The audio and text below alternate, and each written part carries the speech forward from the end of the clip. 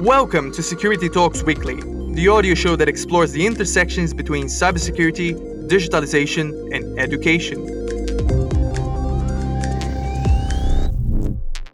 I'm your host, Alexandre Amaral, and this podcast is brought to you by the Swiss Cyber Institute, the human-centric cybersecurity education center and digital community in Switzerland.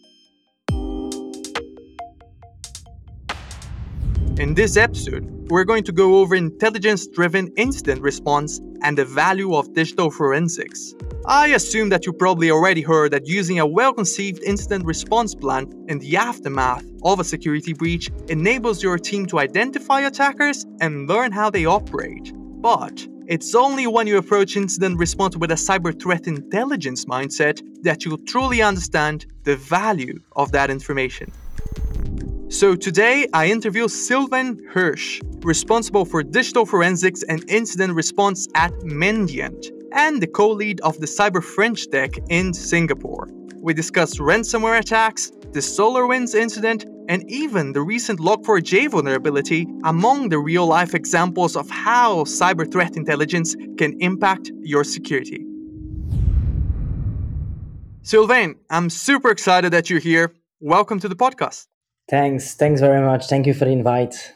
No, as a matter of fact, I think I'm the one who needs to be thanking you for coming here, Sylvain, because I must admit, I'm already feeling like part of CSI, going after perpetrators based on forensic evidence. So really excited because today we're going to be discussing the value of digital forensics and intelligence analysis within cybersecurity. And to give an introduction to our listeners as well, what would be the added value, Sylvain, of including this process of gathering intelligence into an incident response process? All right. Thanks for the really interesting question. So before explaining the value of intelligence in incident response and the incident response process, I think it is worth explaining what cyber threat intelligence is. So cyber threat intelligence is an evidence-based knowledge of the adversary. And that's the product of information that has been processed and disseminated about attackers and their motive, their intent, and their capability. The intelligence will really provide defender a decision advantage. There's several overall benefits and objective about intelligence from a high-level perspective. It's going to provide some support for strategic risk management decision. And at a more operational level, it's really going to drive and guide all the cyber defense function. And in terms of incident response, particularly, it's really going to guide and drive the incident response process. So it's going to speed up the full process in order to accelerate the response time and minimize the impact. And that's what we want at the end of the day, isn't it? To make sure that we have a quick and efficient response in case anything happens, because we need to know what we're dealing with, what's the attack, who's the threat actor, so we can adjust our security measures. And I imagine that that's one thing that we need to establish if we're thinking about an intelligence capability. It should be done or created ahead of any crucial hacks, for example. So even before talking about being breached or being under a cyber attack, I think it's good to understand that intelligence is the lifeblood of the cyber defense capabilities. So it's going to help detecting cyber threats from a reactive way, where we're going to have an alert being generated, also from a more proactive perspective, where threat hunters are going to proactively look into the network to try to identify cyber attack going on. And then it's also going to help during that response. I think one point which is extremely important to know, and that's always something that I explain to everyone, is the intelligence must be accurate, timely, and actionable. So it is extremely important that the intelligence is accurate. No one will be able to take a good decision, and this could have a potential impact on the defender. Then the timely part is extremely important, because if the intelligence doesn't come on time to the analyst, there is no value behind it. And then the last point, which is probably the hardest, it's the actionable part. It is really important that the threat intelligence feeds ingested automatically into the processes and that it could be used. We have to understand that today we are basically dealing with thousands and hundreds of thousands of indicator of compromise and technique and tactic used by threat actors. So this intelligence has to be ingested automatically to be useful. Absolutely. So it needs to be accurate, it needs to be on time, and as you said, the information needs to be relevant so that we're able to take actions based on what we gather and really helps out in the entire response process.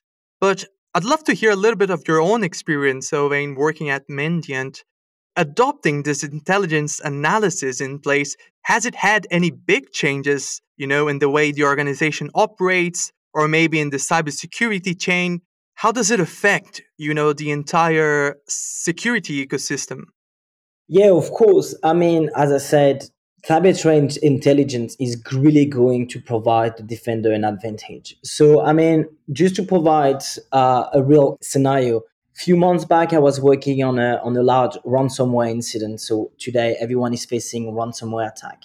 And the process that we always use is we scope the environment to identify the system that has been infected, and after that, we deep dive into those systems. And we always apply at Mandiant, we always applied our intelligence. And with this intelligence and with the TTPs, the tactic, technique, and procedure that we've been seeing during previous attack, during that ransomware investigation, we managed to find an advanced persistent threat actors. So that was a nation state cyber attack that has been happening for several years over the network. And after that incident, I went back into the analysis that we've been performing. And honestly, without proper intelligence, that advanced threat actors would have never been detected into the network.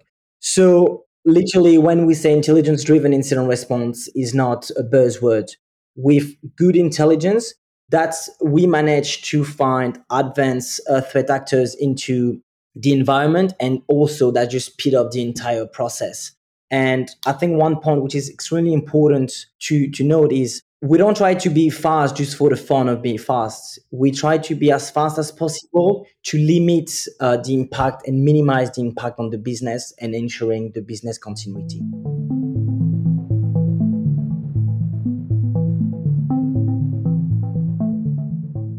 So, Sylvain, this entire how we deal with threats, the process has changed a lot over the past few years, especially if we look at traditional gathering of forensics or intelligence analysis. So, what are some of the biggest changes that are taking place in this area? And in terms of breaches as well, right? Could you mention some cases where this directly impacted the way that businesses responded, for example, to incidents? Yeah, so I think there's two parts of that question. The first part will be really the evolution of traditional forensic to more probably at scale incident response. I mean, it's important we often speak about DFIR, which is digital forensic and incident response, which is going to focus on the identification, the analysis, and the remediation to cyber attack. The biggest change that happened over the last few years is the process that we've been applying in order to manage and investigate the cyber breaches. So previously, in traditional forensic, we used to take one system that could be a laptop or server that has been infected. We probably used to do a bit by bit copy, so copy the entire system and start doing a deep dive analysis. Whereas today, and again, that's also come just to minimizing the impact and quickly understanding the threat actors' activity in the network, we're simply going to remotely connect to all the system in the environment to swap the environment and manage to identify the infected system. And then we're not going to collect the entire disk of that infected system. We're only going to collect several forensic artifacts that will provide us the ability to reconstruct the event and recreate the full timeline of the attack. So the purpose is really to understand what happened, how the threat actors enter into the network, how the threat actors move into it, and what was the objective of the threat actors. Did he steal any data? Did he destroy anything? Did he modify anything? So that's the first thing. We really move from, I will say, a single system analysis to a large scale analysis. I think that today, and we can see it with the sophistication and also the increase in numbers of cyber breaches. I mean, today, every day, these companies and organizations that has been facing ransomware cyber attack. I think we basically deal with that type of attack every day, and we use that incident response process. But then regarding also one of the evolution, because that was the second part of your question, I think one of the biggest challenge today is the supply chain attack. We face probably one of the biggest supply chain attack with solar winds, and with this supply chain attack, we realize that even organization with good prevention and detection capabilities struggle to identify 0 days being exploited or this software that has been previously modified by threat actors and that manage and give them the ability to access the network. That's why it is really important to have the ability to prevent and detect cyber attack, but also, as I always state, to have an incident response plan in order to be able to speed up the response and also the remediation part when dealing with a cyber incident. Absolutely. SolarWinds was definitely a big one from last year where we could see how the entire supply chain could get impacted from it. So the need to know what you're dealing with, right? Having the evidence, as you alluded to reconstruct the attack, to learn what's the history behind it. What were they after? Did they change something? What did they do? That all will allow us to predict maybe what the next similar incidents might look like. Am I right there, Sylvain? I mean, you're totally right. I mean, that's the purpose of relevant intelligence. That's also the goal of having threat actors attribution. If we know that one threat actors used this tactic, technique, and procedure to in the past, as soon as we start dealing with the same threat actors, we basically can look for specific pattern into the network. And that intelligence will really speed up the process. So having knowledge on the threat actor side really speed up the entire process and also help us to determine the objective of the threat actors in order to again minimize the impact on the business. And I think that's always keys. That's the main purpose. Oh, that's certainly key. And if we think of vulnerabilities, I think the Log4j vulnerability could also be another case for us to mention here today.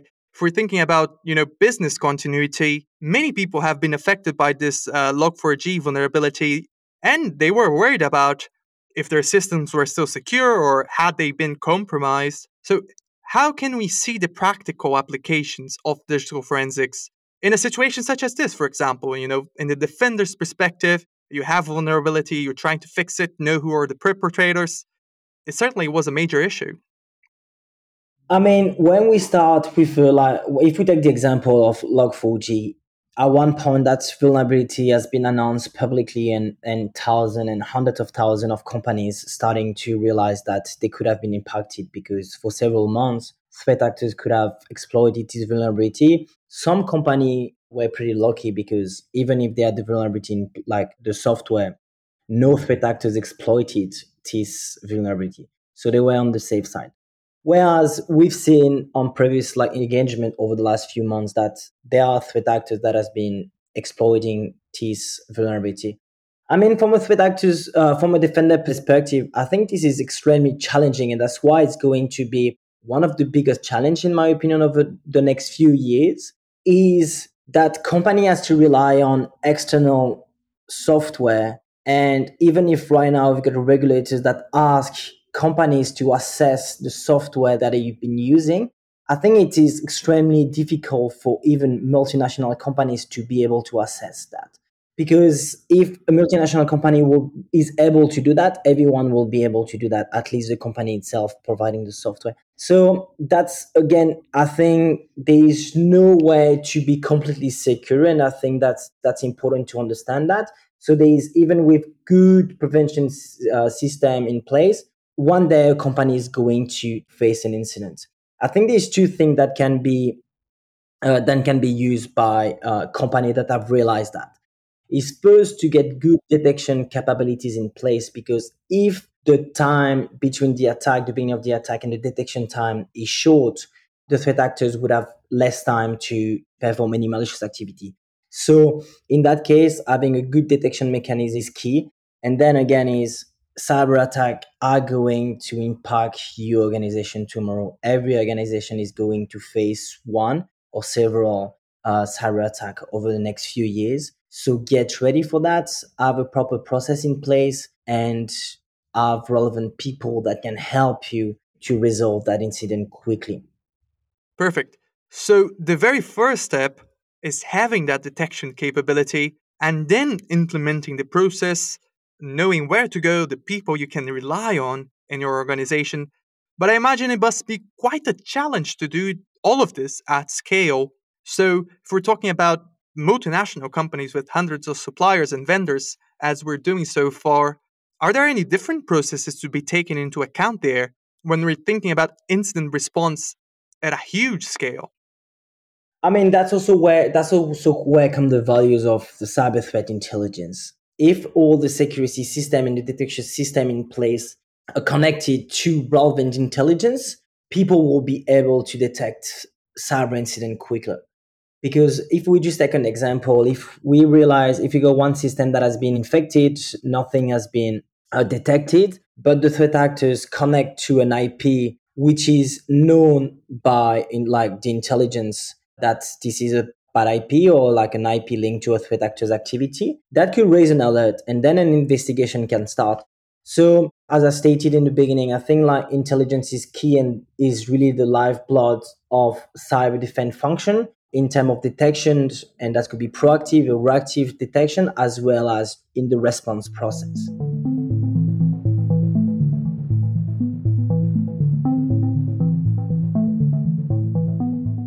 Do you have any suggestions, Sylvain, for a company that's, let's say, they're trying to establish their intelligence capabilities, they realize the benefits gathering digital forensics could bring to their security team, but how do they kickstart a program like that?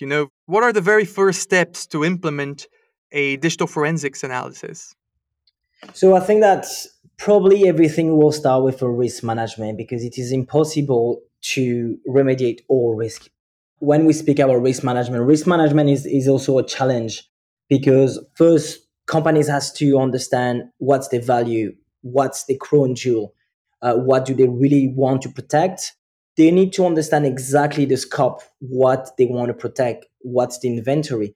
And after that, they could move on to the risk management process in order to determine which risks are accepted and which risks have to be mitigated. That's the first step, a good risk management. Then I think if like especially that's the current challenging with small medium company that don't have a budget, that probably not exactly not aware yet that cyber risk is a risk for the organization. So that problem of awareness, budget, and knowledge and skills internally. So that's why sometimes it would be good to rely on consulting company that will provide expertise to start somewhere. And starting somewhere could be defining an incident response plan, also just starting to improve the detection capability. We often speak in cybersecurity about defense in depth. So it's really important that we need several layers of security. So we can implement that first. And after that, we've got also all the processes in place. If we face a cyber incident, what are we going to do? So that's why a lot of companies also just do tabletop exercise, for example, which is going to be a non-technical exercise that are going to simulate a cyber attack. And just having the people all together around the table, people will know their role, responsibility, and duty while facing a cyber attack because you don't want to be unprepared when you face one. Oh, you definitely don't. And I hope that our listeners don't have to learn that the hard way, especially since they can take advantage of our discussion here on the podcast and, further research, develop themselves on cyber and so on. But let's try to wrap up all of this. If we're thinking about the future, how do you see this segment of digital forensics going forward? Would it be an opportunity for organizations and individuals as well that are working on security and trying to specialize in a new area? So I will say first what I've been realizing over the last few months and also in Switzerland, in the French part of Switzerland, like two public company or organization face a ransomware activity. And I could see that all the organizations starting to realize and really be aware of that risk because we have to understand that, for example, a ransomware for a company which is not prepared to face one could basically lose everything. And what I mean everything is not simply laptop or data. It could be the entire business being shut down. Some companies don't have backups. And even if they pay a ransom, they're never going to recover the data. So I think that's the risk to understand. Cyber threat could close your business. So I would say my advice, and that will be the advice for small, medium company as well as individual. Everyone knows that this is challenging to defend themselves against cyber threats, but being aware and having best practices, for example, having a backup, even if you're an organization or an individual, have a backup. This is key. And also these few elements that are really relevant in terms of protecting themselves. We always speak about bad password, but we've been realizing with past engagement that threat actors use password like and manage to guess password to break into system. So these few cyber engine that are important to follow in order to be cyber secure. Then in terms of people, if people want to jump into the cyber, like, well, I mean, there's so many opportunities, and as well online there's really a lot of good resource. So I mean, just Google it, or feel free also to contact me, or you can even check the article that I wrote for the Cyber Swiss Institute, because at the end I also states a lot of good resource for people that would like to start a new career into cyber world or just improve themselves. Perfect. And we'll link the article Sylvain is referring to down in the description, so, make sure to check that out as well. But for now, I'd like to thank you once again for joining us in the podcast, Sylvain. It was certainly a pleasure to have you here. Thanks to you. Thanks for the invite. I'm always happy if people start to be aware. So get cyber safe and see you later. Thanks for joining our conversation today. If you haven't already, subscribe to us in your favorite podcast listening app and get a brand new insightful episode every week. Security Talks Weekly is produced by the Swiss Cyber Institute and hosted by me, Alexandre Amaral. The Swiss Cyber Institute is the human-centric cybersecurity education center and digital community in Switzerland. And our guest of today, Sylvain Hirsch, responsible for digital forensics and incident response at Mendiant. If you have any questions regarding what we talked about, head over to the Swiss Cyber Institute's website and contact us. We read every comment and we might answer a specific question in a later episode. At the website, you will also find our interview series with security experts as well as some helpful resources. There, we offer the Swiss Cyber Institute's courses, the most practice-oriented and interactive cybersecurity training in the market. Thanks once again for listening, and we'll see you next time. Ciao!